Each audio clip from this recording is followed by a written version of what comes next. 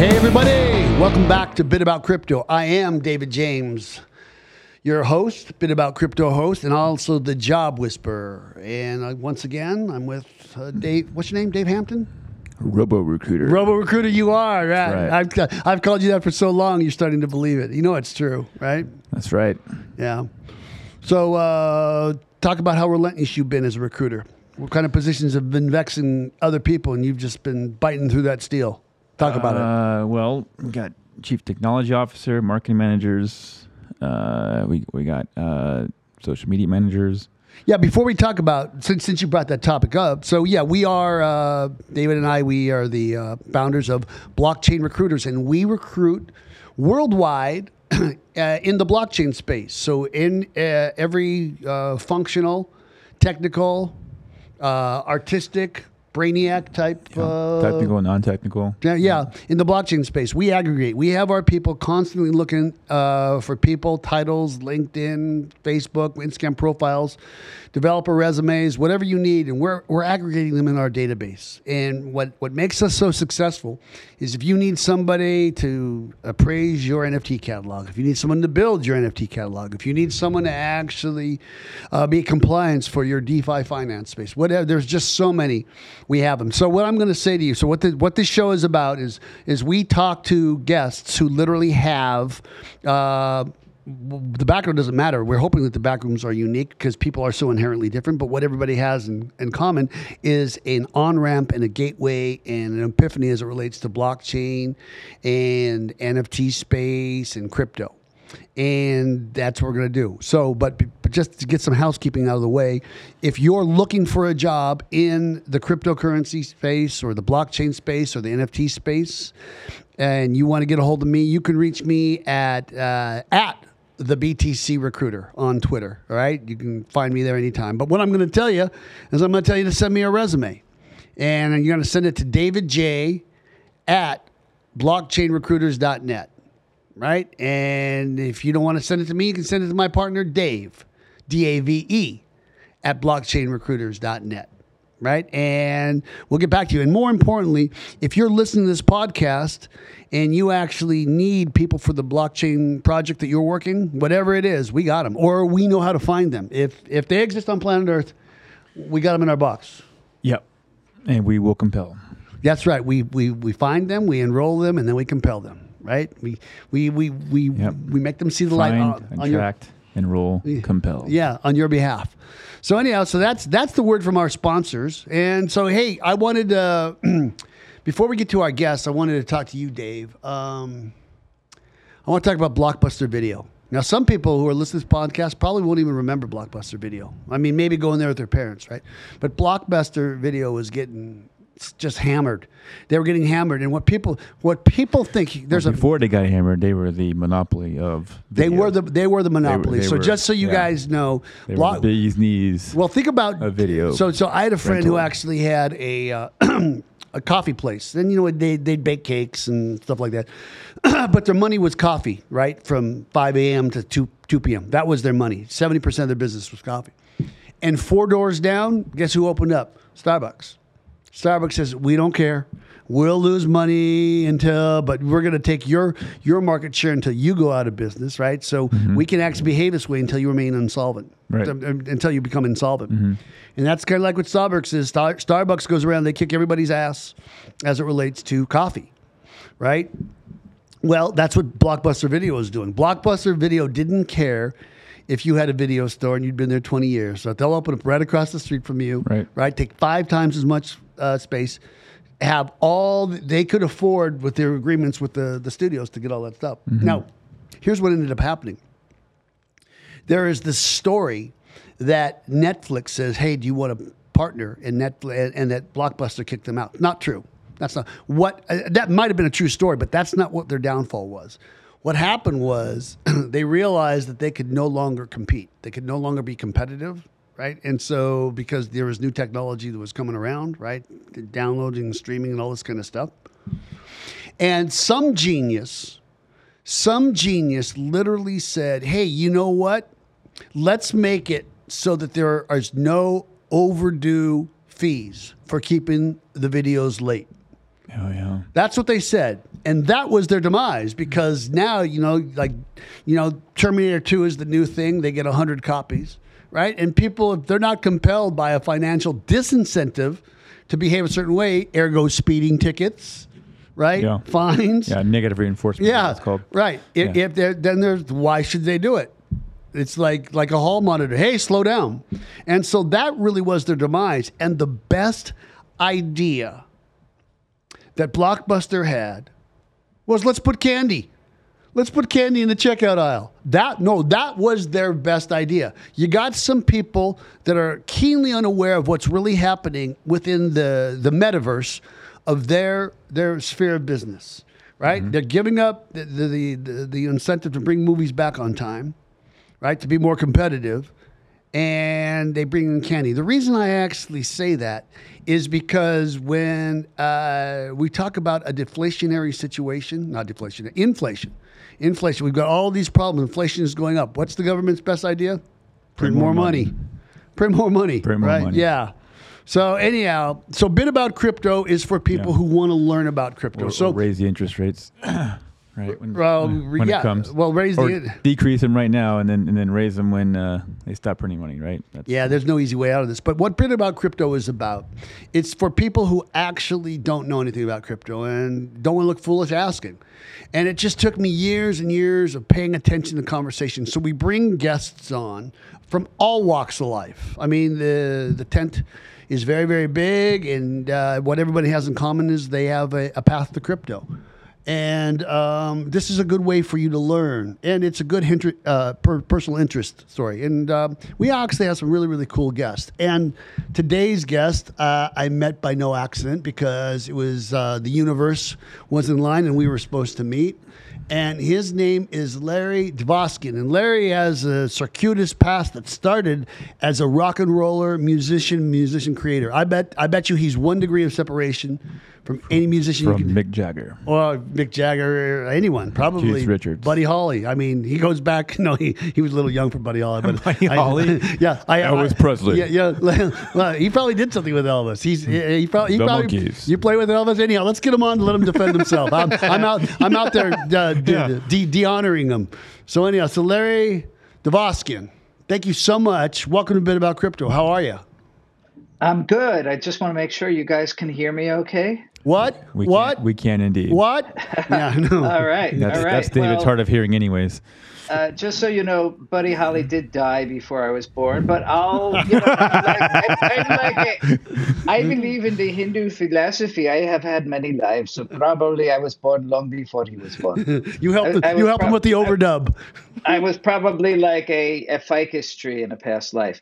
Right. But I do want to point to two things. One, that Dave and I connected, and it was like, these are not the droids you're looking for. It was a cosmic alignment of the universe, the force that is both dark and light. We had such a good talk that I was like, do we have to just talk on the podcast? Like, can we just hang out together online and talk? So I'm very honored to be on the show. I'm very honored to talk to you about crypto. I'm suddenly, like most people, in it for a few years, so I'm like a PhD in blockchain, DeFi, NFTs, FBIs, CIA, metaverses, universes, NRA, NSA, unicycles, universes, everything. Hold on a second. I know there's no adults currently supervising, so since I'm the oldest teenager, here's what I'm going to say. Let's talk about you. And let's talk about your formative years, like from 0 to 12th grade. So let's hear about your socioeconomic. How did you occur? Yeah. So I am kind of a get to the point person, but I will say that, there's a great movie, Field of Dreams, with Kevin Costner, and in it he plows his field to build a baseball, diamonds, and everyone's like, "Are you out of your mind?" Like literally, in 6th grade. These kids came in my class. They sang Beatles songs. Every girl wanted to kiss them. Every guy thought that's really cool. I want to do that. And walking home that day, I heard the voice. And it wasn't build it, they will come. It was, if you want to do this, you will be successful at it. And I didn't know how or why, but I got a keyboard for Christmas that year. And I was in the band, even though I couldn't actually play the keyboard. I was the only guy with a keyboard, so everyone else was a drummer. So literally, by the time I graduated high school, the band that I had, that I was in, got signed to RCA Records, and I found myself in that sort of Cinderella-like Hold on a second. situation. Stop for a second. So what part of the country did you grow up? New Jersey, northern New Jersey. Okay, so and I don't know why. It might be like Liverpool. Like maybe the water is bad, the air is bad, but it keeps people indoors. So out of New Jersey, you have like Patti Smith and John Bon Jovi and Bruce Springsteen and Debbie Harry Blondie and others in addition. So, well, were you part? I got to ask. Were you part of that down in the Battery, that CBGB crew? Yeah, I mean, I played at CBGB's. I was there the night Patti Smith got signed, and it rocked. Yeah, and I'm gonna tie in that moment to when we get to 2017, and I went to my first Bitcoin and crypto conference. Not yet, but we're excited about it. So you're a rocker. So are you in the band? Are you like a social outcast and you're just doing band things? And I'm the keyboard player, and I learned something that I'm going to tell you a secret, Dave. Wait. I'm David. He's Dave. Okay. Just so you know, that's how we know the two of us apart. So it's okay. You can call me either one. Okay, so D squared, I have a secret for you, which is like anybody listening, if you have a band, own the PA. Like then everybody, no one can fire you because you own the PA. Which stands for the place where the microphones go. Yeah, so right. Public announcement. It was, really, Joseph Campbell. That's great. Joseph Campbell always talks about that everybody has a myth, like it could be Hercules or Cinderella or something. My myth is the ugly duckling and the swan, because I went from Mr. Nerdy, unpopular 7th and 8th grader to being a freshman in high school, playing in a band, and suddenly everyone coming to see me and being like, how did that nerdy guy get on stage and get all that attention? Right. So it's very similar to Silicon Valley in the 90s when suddenly the nerds took over and built things like Google or whatever you want to, MySpace, a big success. Yeah. So Friendster and shoes.zapata.com. So while you were in high school, were you a good student? Or did you not care? I was a good student. Let me just explain something. At freshman year, I was my freshman class president and the pot dealer. Okay. So I appealed to very different focus groups. Okay. Got it. Football team wanted lights on the field, and then the stoners were like, hey, man, can I have a joint just before homeroom? Yeah. So, it's I learned about the politics of identity and popularity very early on. Got it. So basically, this is a very interesting. So when you graduated high school, you were already in a for lack of a better word, a successful band. You had a band that it was. Yes. And then it got signed by RC Records. So how old were you when this happened? 17? 17, 18. Yeah. So suddenly, limos pull up, the neighbors are looking.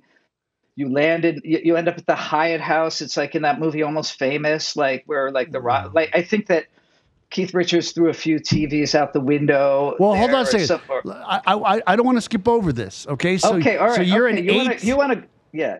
Go back in time, like we're dying before the meteor hit. Now you're getting it. Yeah. You're getting it. Yeah. Way before Buddy Holly. No, but when I hear someone say that they were signed to RCA Records, right? Yeah. That's a big deal. In what probably was 1978, right? I'm guessing, right?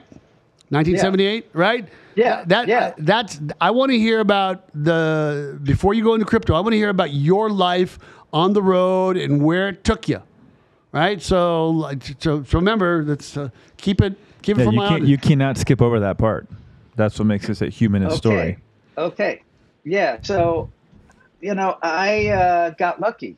Like pre-internet, 60,000 songs a day being uploaded to Spotify. Like you could look in the back of the Village Voice. It says like, AC/DC looking for drummer or something like, and there's only 3 music ads and one of them is like a big thing. So there was less competition at that time. And so I got lucky. I got signed, and the band is something that kind of faded into the background. It was a group called Fandango. they were kind of like an Eagles type band, and very, 5-part harmony, et cetera, et cetera. A big local band that got signed, and it was a very exciting time. I can't describe to you what it's like to be, driving around, listening to a band in the car, like having a joint, when you're in high school, and then suddenly, like you're standing around with them backstage, Yeah, right. hanging out. Yeah, I understand. And so I don't know how much you want to get me to get into the stories, but there's some really cool stories that involve illicit activities. Just for like, I got it. Like, it's like, who'd you play with? Who'd you warm up for? So one of the first warm-ups was the Allman Brothers, Okay. and I grew up playing, the Allman Brothers, and then our equipment. So, it's always a shit show. Pardon my French, but this is a podcast. Like we showed up at this huge armory where there's 10,000 people, and our equipment truck breaks down in the snow. So our first show with the Allman Brothers, we don't have any equipment. Now, if you know anything about opening acts, you never get to use you can't touch the headliner stuff. Yeah. You get like 5 seconds for a sound check. So our tour manager goes to the Allman Brothers, says, no opening act tonight. They say, no way, you have to. Greg won't even.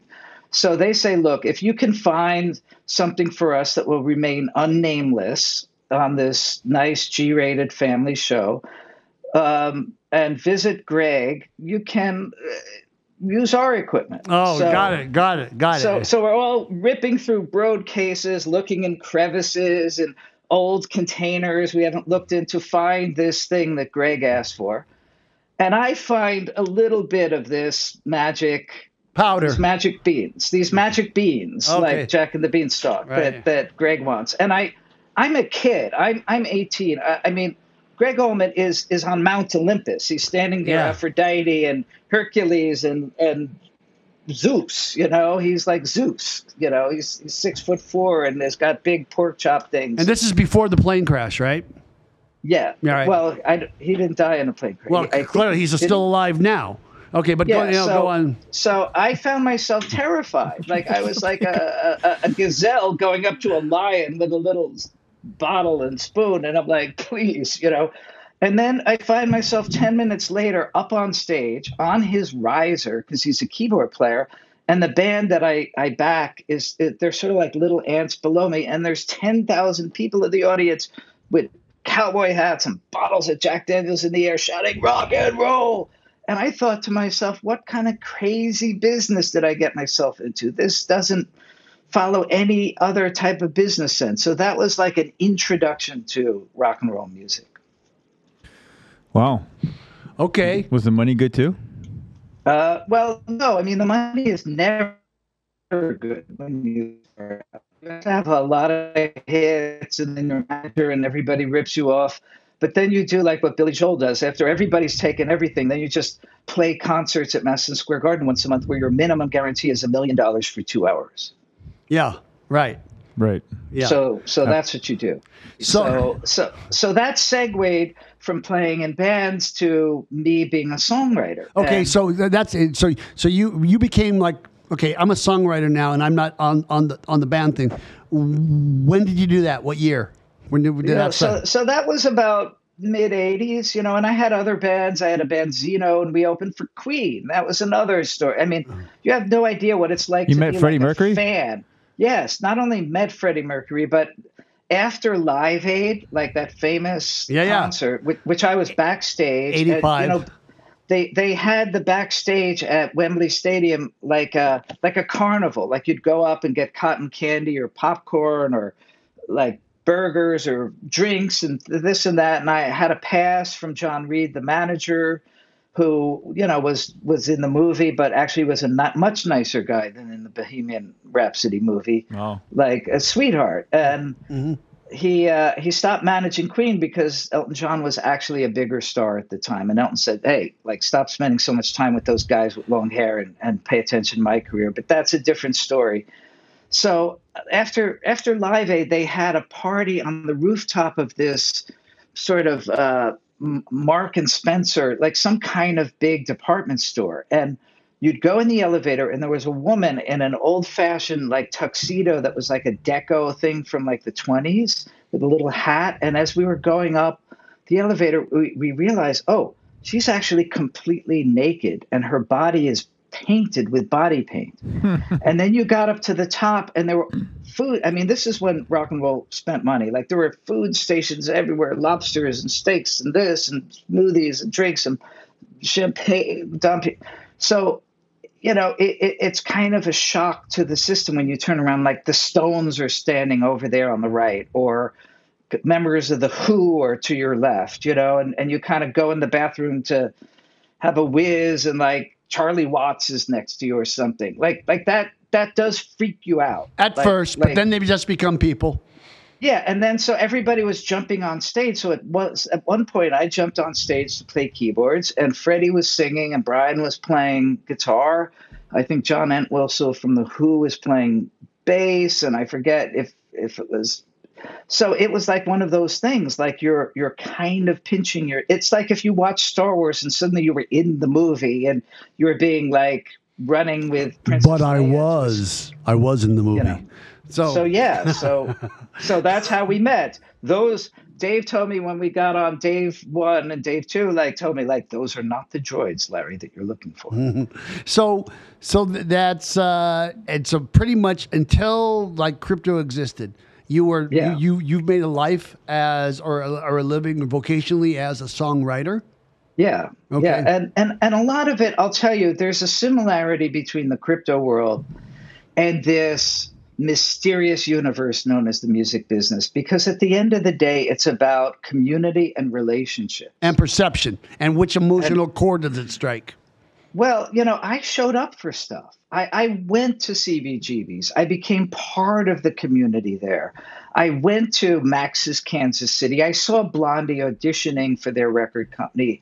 There was a bar that no one has ever talked about called Tracks. When I was in high school, I went to this bar on the Upper West Side of New York, and Led Zeppelin walked in after playing Madison Square Garden, and I had a moment where my breath and heart stopped because they actually looked like Led Zeppelin. They were still in the flowing purple scarves and gowns and velvets and stuff. And so that's crazy stuff for a kid.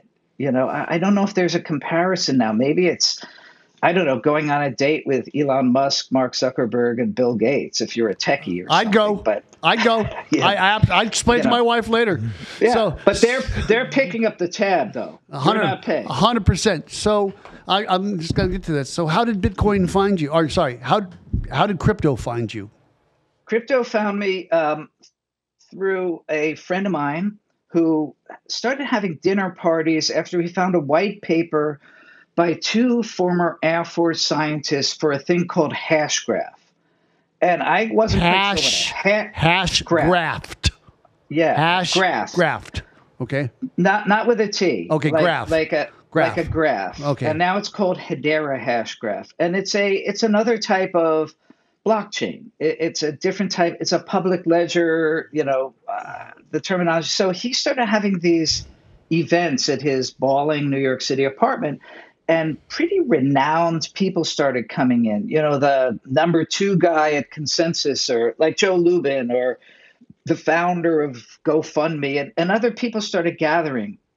And there were these very sort of either successful entrepreneurs, founders, and then me, and everyone asked me so what startup do you work for? Are you a CTO? And I said, no, I'm a songwriter. And everybody was more interested in hearing the Greg Allman or the Freddie Mercury story than talking about building this public ledger.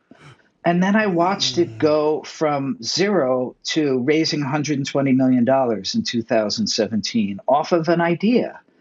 And I thought, and then I also went to Consensus, which was holding these big conferences at the time. And when I walked into the New York Hilton, the air was so hot, like you could cut it with a knife. It felt like CBGB's. It felt dangerous, Dave 1 and Dave 2. It felt sexy. There was sex in the air.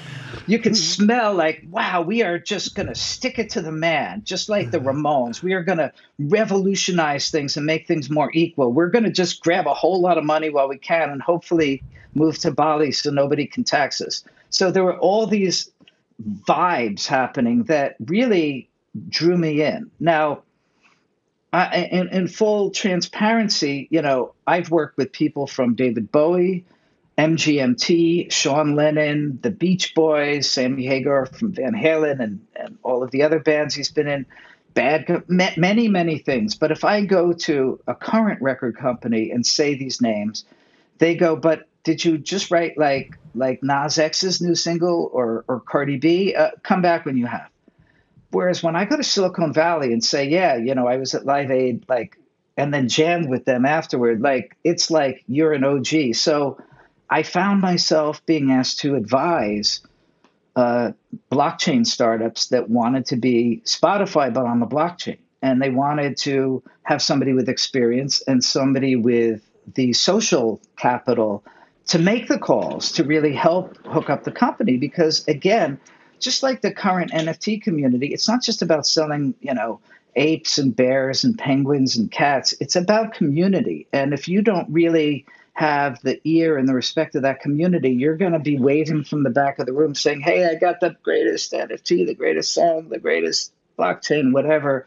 Nobody's going to listen.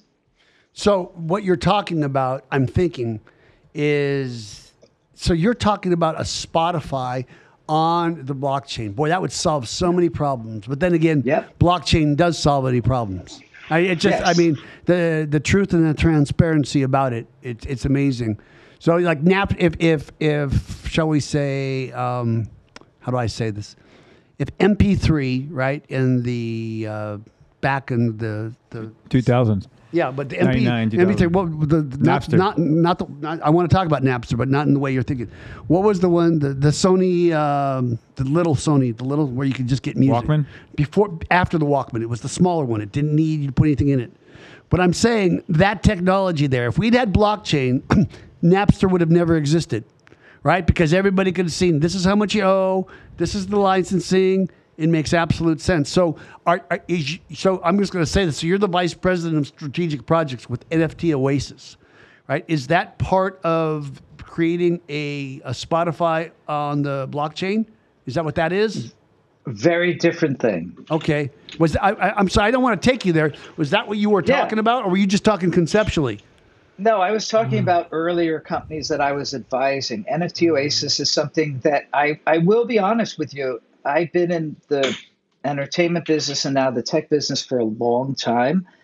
And I actually signed a contract last month for my first full-time job. I have somehow escaped work in the concept of you actually have a full-time job for the longest time because I'm an artist. So well, I was talking to your parents, and they said after 42 years, our boy has grown up. After 42 years, he finally moved out. Finally got a W-2 job, right? Yeah. So I finally have a W-2 job, and what NFT Oasis is, since you asked, is that it's really a metaverse company. It's really creating the first decentralized community where creators can come in and tell their stories. So what does that mean? Is that Imogen Heap, who was one of the first musicians to mint an NFT in 2015, came in and did a live concert. And there were people on Oculus headsets on NFT Oasis, watching the concert.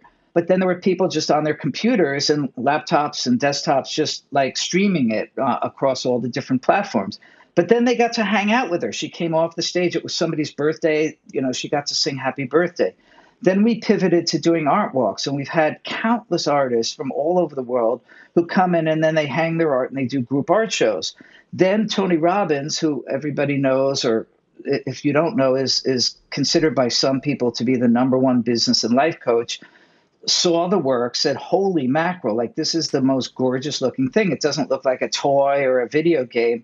Came in to do a 3-day business mastery course, and not only brought his $100,000 a year business mastery students in, but then turned around and said, "I like this so much, I want to invest in the company and join your board of directors and then bring in other investors because I think this is the future." So we're on the tip of what the cliched words of the bleeding edge of technology. We're about to start a penthouse drop where first for we have 32 investors who put $4.5 million in, and we're giving them these gorgeous penthouses, which is places they can hang out. So the NFT, I've seen these sites where you're like buying Rockefeller Center or like Hollywood Boulevard, but it's just like Candy Crush or something. It's like this thing that you're buying that's on this thing, and I don't know if it means anything. You can't actually go there.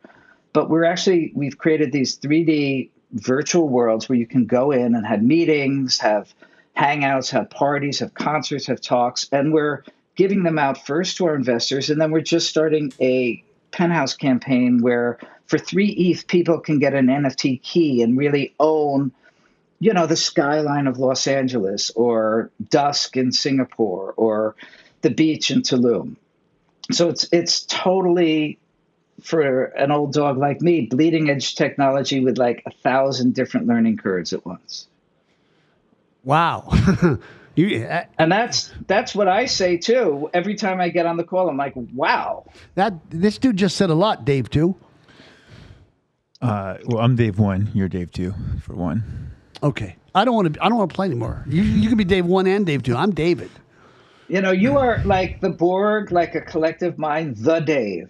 Oh yeah, I would really have to downgrade. I'd have to downgrade my IQ a great deal, right? Really think that Dave's I a don't bad know. name. He's got like a bright red shirt. Looks like he's been working out. It's vermilion. He's a beast. This guy does 12. I'm going to put you on blast. This guy does 12,000. What is it? Meters. 12,000 meters on the row machine every day as he listens to The Modern Investor, who, by the way, hasn't called me back to be on the podcast yet. Anyhow, I'm still plugging you, brother. Anyhow, so let's just talk about you, Larry. So you wake up every day, right? Let's talk about what your day is like. You wake up every day, and what do you think about? I mean, just tell me what you think about, what you're going to do, and how you occur.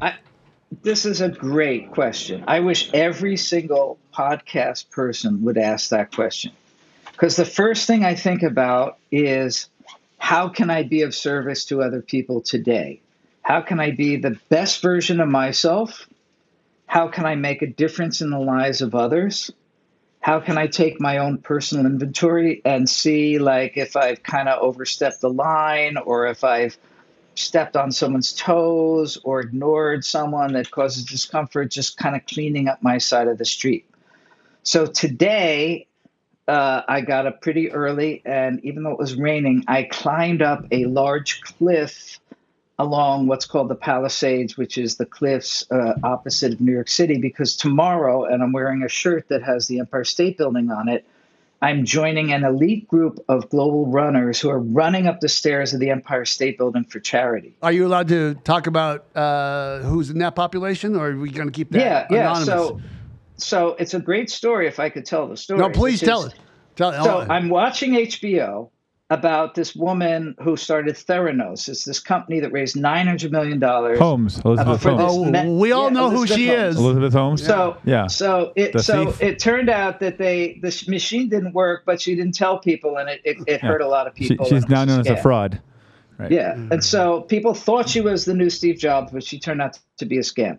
So in the middle of all this crazy guy comes on. He's wearing a Bitcoin tie.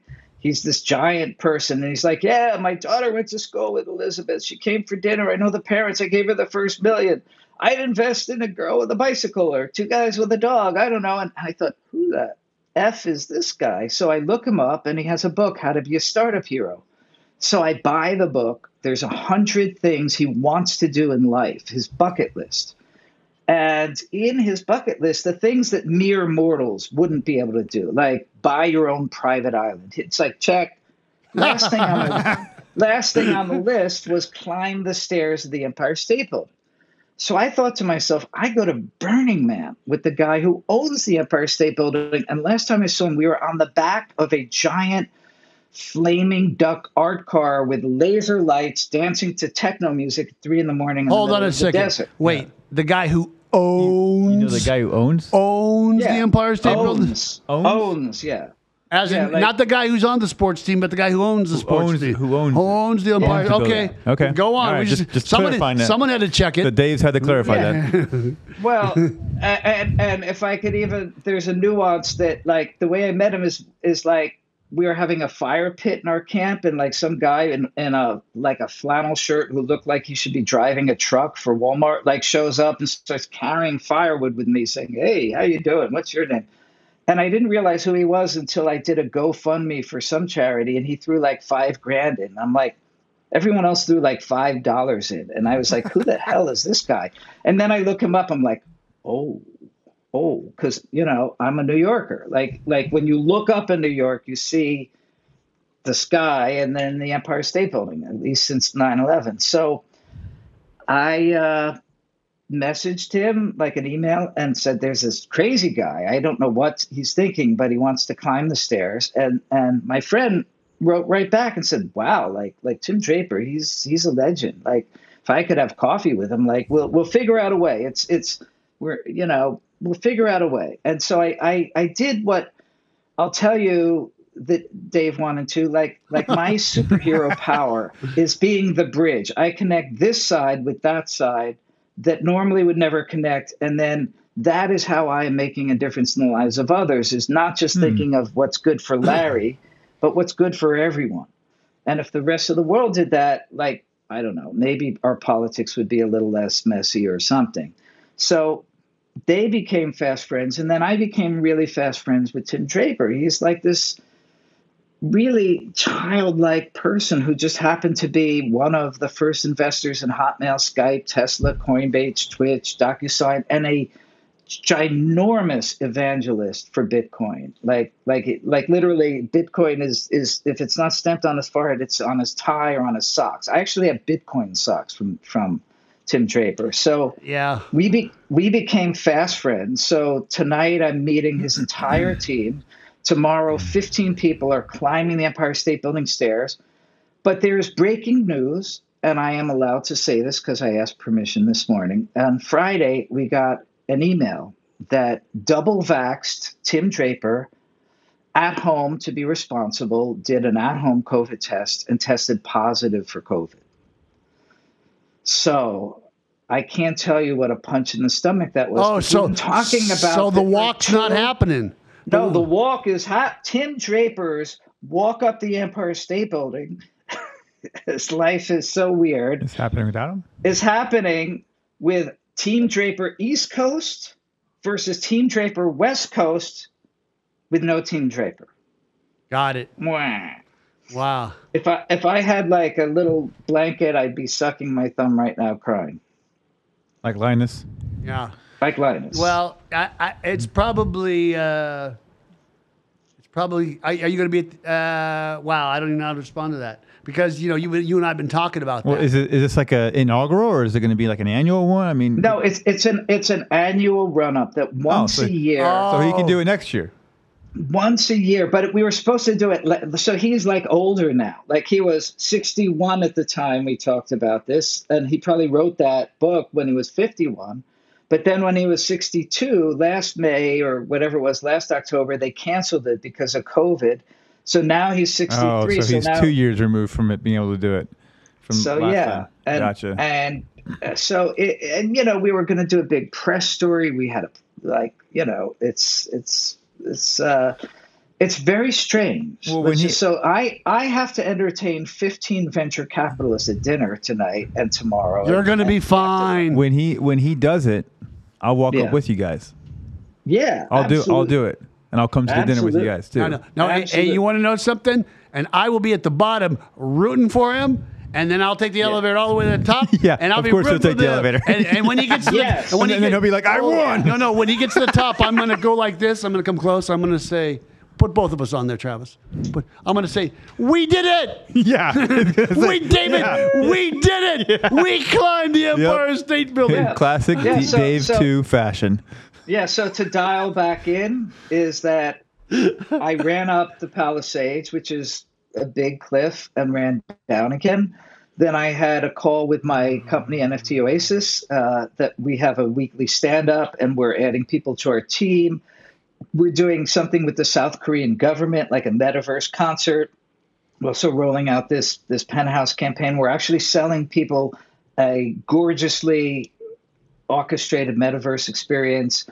Then I had talks with my lawyer because I myself am doing some really special NFTs with some renowned music artists who have never done NFTs before, some influencer celebrity types that I've just worked with for years. So I own music. and then came into New York City to get going with this Draper extravaganza minus Draper.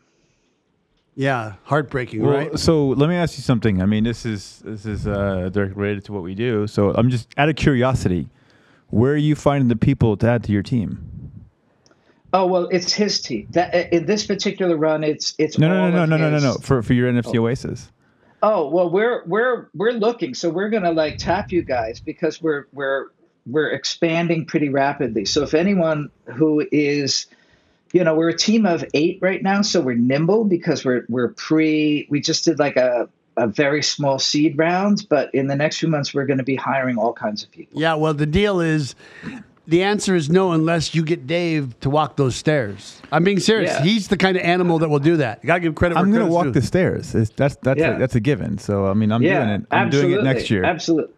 Absolutely. And so we are actually going to be probably, it's probably a little early because we're kind of trying to behave like a proper startup. In other words, unlike Elizabeth Holmes, be fiscally responsive kind of thing. Who hired 800 people for a startup for a machine that wasn't working.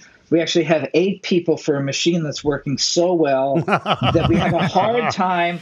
I feel like when Clubhouse in February, we're getting calls from people who don't return my calls when I call them about anything else, and instead they're banging on the door because everybody wants to have this sort of what the cliche. These are all cliche words. The genesis of the metaverse. You want to be in first, while it.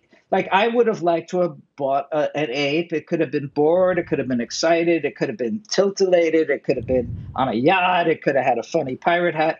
I would have liked to have done that in February, but now it's too late. So everybody has that mentality. If we want to get in, NFT Oasis has some renowned people that have been in it and that keep coming into it. And so we're in a very good position. And what it does, and for most of the people listening, I'm sure you know this, is that before NFTs, crypto was meant to be a currency that takes over fiat currency. But for the most part, so far, it's been like a way to make money. Like I buy Bitcoin, it goes up. I sell it, it goes down. I buy more, blah, blah, blah. Well, but hold on a second. NFTs, Go on.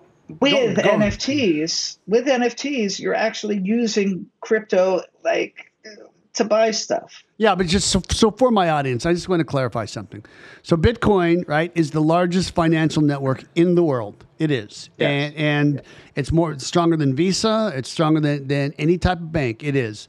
And it is a proof of work, right? And the Ethereum blockchain, right, is for smart contracts. Right. And that enables a whole bunch of things. Right. If this, then that. And that's the whole NFT platform. So the whole blockchain space is so new that people sometimes converge these two things. And I understand what you're saying, that because really what gets people into crypto, the first thing is the money. 100%. I came for the greed and stayed for the ideology. 100%. I did. And I'm so sorry for saying that because I'm actually hearing a knock at the door, and I look through the people, and it's the Bitcoin police.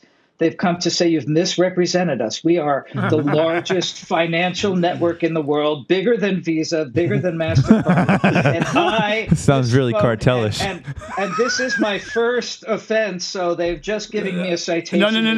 No. It's going to cost you 1 Bitcoin. It just so happens it's going to be to my wallet. What are the odds? Yeah. Okay. What are the odds? I mean, that makes perfect sense. Yeah. I'll give you his key, his address. All right. Actually, I'll just give you like Tim's anyway. That's No, I'll take Tim's wallet address. If you could give me Tim Draper's backup seed, then I'm willing to look the other way on that. The coin that you. Okay. Anyhow, okay. Larry.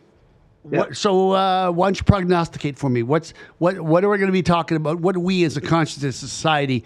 What are we going to be talking about in 2 years, which is going to be like 50 years at the rapid pace of the acceleration? Yeah. What are we going to be what's going to be happening with NFTs, blockchain, crypto in 2 years? I really think that right now, looking around the corner, that there are companies that are working on solutions with climate change in the NFT, blockchain, and metaverse sphere. which sounds really nebulous, but because there's money and because there's very smart people on a global scale that are working in tandem with each other rather than in competition with each other, that there are going to be some solutions to our larger problems. I also really believe that NFTs are a revolution for artists. And, I have a friend of mine, to shamelessly, yet again, name drop. Well, in fact, I won't mention his name. Shameless. Now you got to mention it. Shameless is in. It's the cool. Shameless. It's the coolest thing. Shameless. So, like, Keith Grossman, president of Time magazine, is running a ship that started sailing in 1923. It's literally about to hit its 100th birthday. He right away saw the future and started doing collaborations with NFT artists. And so he started doing time cats, and then he started doing time pieces, and he's doing podcasts with Beeples and other people who are suddenly from the fringe that honestly just only a small population know about who Beeples are, the 8 billion of us.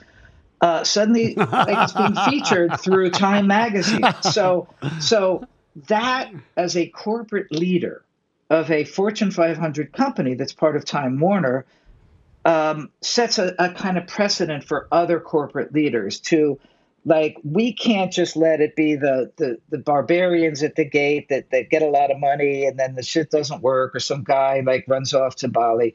Like, it's going mainstream. And I see artists like myself.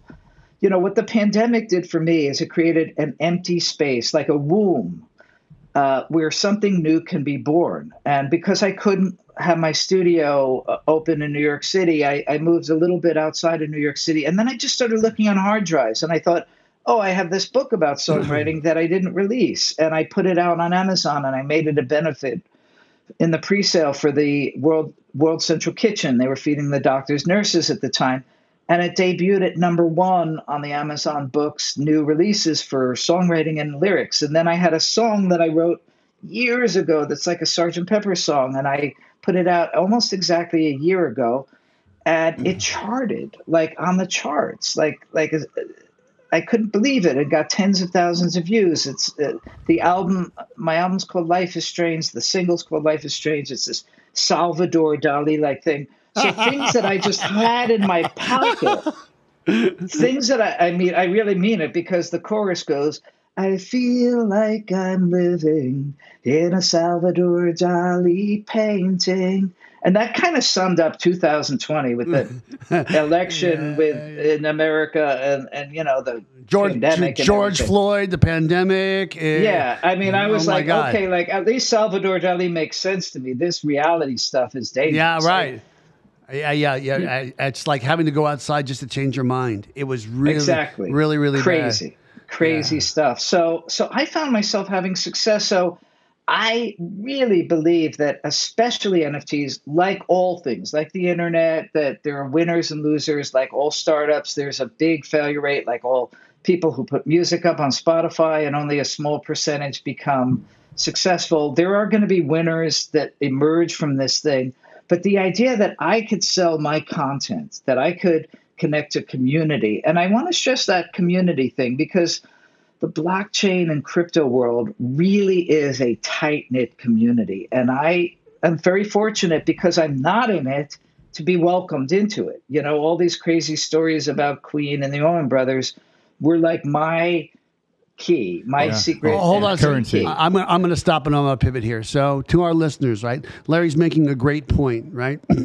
We have this new sphere of consciousness, right? That's blockchain, which then becomes cryptocurrency, or becomes smart contracts, or becomes NFTs, and whatever layers of consciousness that are coming next that we can't see, right? But it's divinely already written. And what he shows is that, look, I just have this experience and this consciousness, and I just floated to it, right? Because it was just the natural way the water in the stream was moving. And what I'm saying to all my listeners here, if you have a passion for this new space, for crypto, for blockchain, for NFTs, for whatever it is, all right, we can repurpose you with your attitude and whatever background you have. You see here from this demonstration, here's a musician and a songwriter, which when you actually talk about salient, corporate abilities, it's quite limited unless you're like writing jingles for Madison Avenue, right? But you found he just left it open to consciousness, and now here he is, right? And he has found a place, right, as the VP of Oasis NFTs. And that's what's happening. And so I want, if you are on the fence about what you're doing and you want to find a job, then you contact us, right? And you contact me, David J at blockchainrecruiters.net, or Dave, not Dave one, just DAVE, right? At blockchainrecruiters.net. And remember, it's got to be the net. If it's not the net, what, David? You're not going to get hold of us. That's right. You're not going to be caught on our net. You didn't sell the line. Anyhow, Larry. Yes. Thank you so much. We could have gone, we could do a whole 3-part series with you. I mean, yeah, well, let's do that. And I'll give you a wrap up of what it's like after NFT NYC, for instance, because I'll be on the ground there. He should be with that will have already happened by the time. Yeah, but you need to hook up with our John Orlando, who we got him the job as the CEO our of producer. Maxim NFTs. Right? You saw, absolutely. I love to. Well, his dad was Tony Orlando, right? Yes, that's right. Right. So I'm a yellow ribbon round the old oak tree. Yeah, you're right. Love Tony Orlando. Yeah. Okay. Yeah. Well, then you'll love John Orlando even more because he's the newer, improved version. Anyhow, so with that happening, I'll put you guys together, and by the time you're hearing about this, our audience, that the show will have already passed. But anyhow, Larry, I can't thank you enough. Is there anything you want? One last shout out you want to get? How people can find you or find about your project?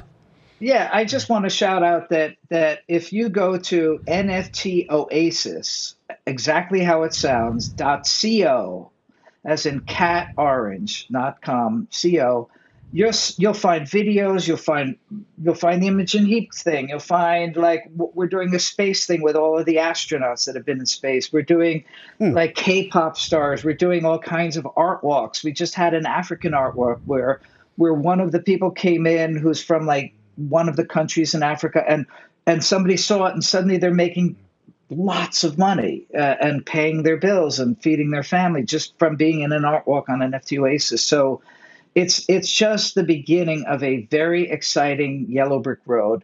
And I want to thank you, both of you, for giving me the opportunity to speak. And as you just said beforehand, it's really a community. So even being on here today, this is part of the community building, is making friends. And we don't see what's around the corner. But in my case, instead of making things happen, I've been letting things happen. I've been showing up with an attitude of how can I help? When I'm suddenly, I'll tell you one little parting gift here is that, my Twitter, I had to just sort of ignore for the longest time after 2020 because it was so full of division and trolling and hate and mudslinging. And suddenly the NFT movement comes along and everyone is every day saying good morning, good night. Renowned people who are legit are saying, hey, I just had a good day in my business. Everybody send me the names of some emerging NFT artists who need support. I'm going to go buy their NFTs.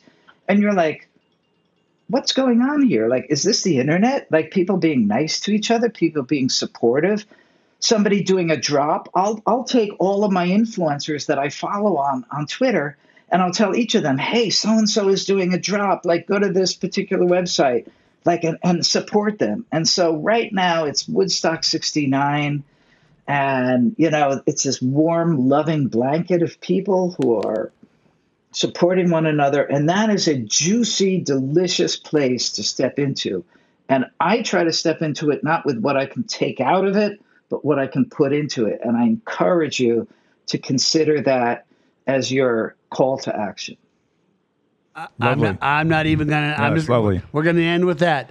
Travis, my engineer, thank you so much once again this week. No problem. Thank you. Dave Hampton, Robo Recruiter, thanks again for the support. Dave 1 and 2. And for climbing the stairs. And remember, everybody, I'm the Job Whisperer. And remember, I'm David James. Remember, can't whisper.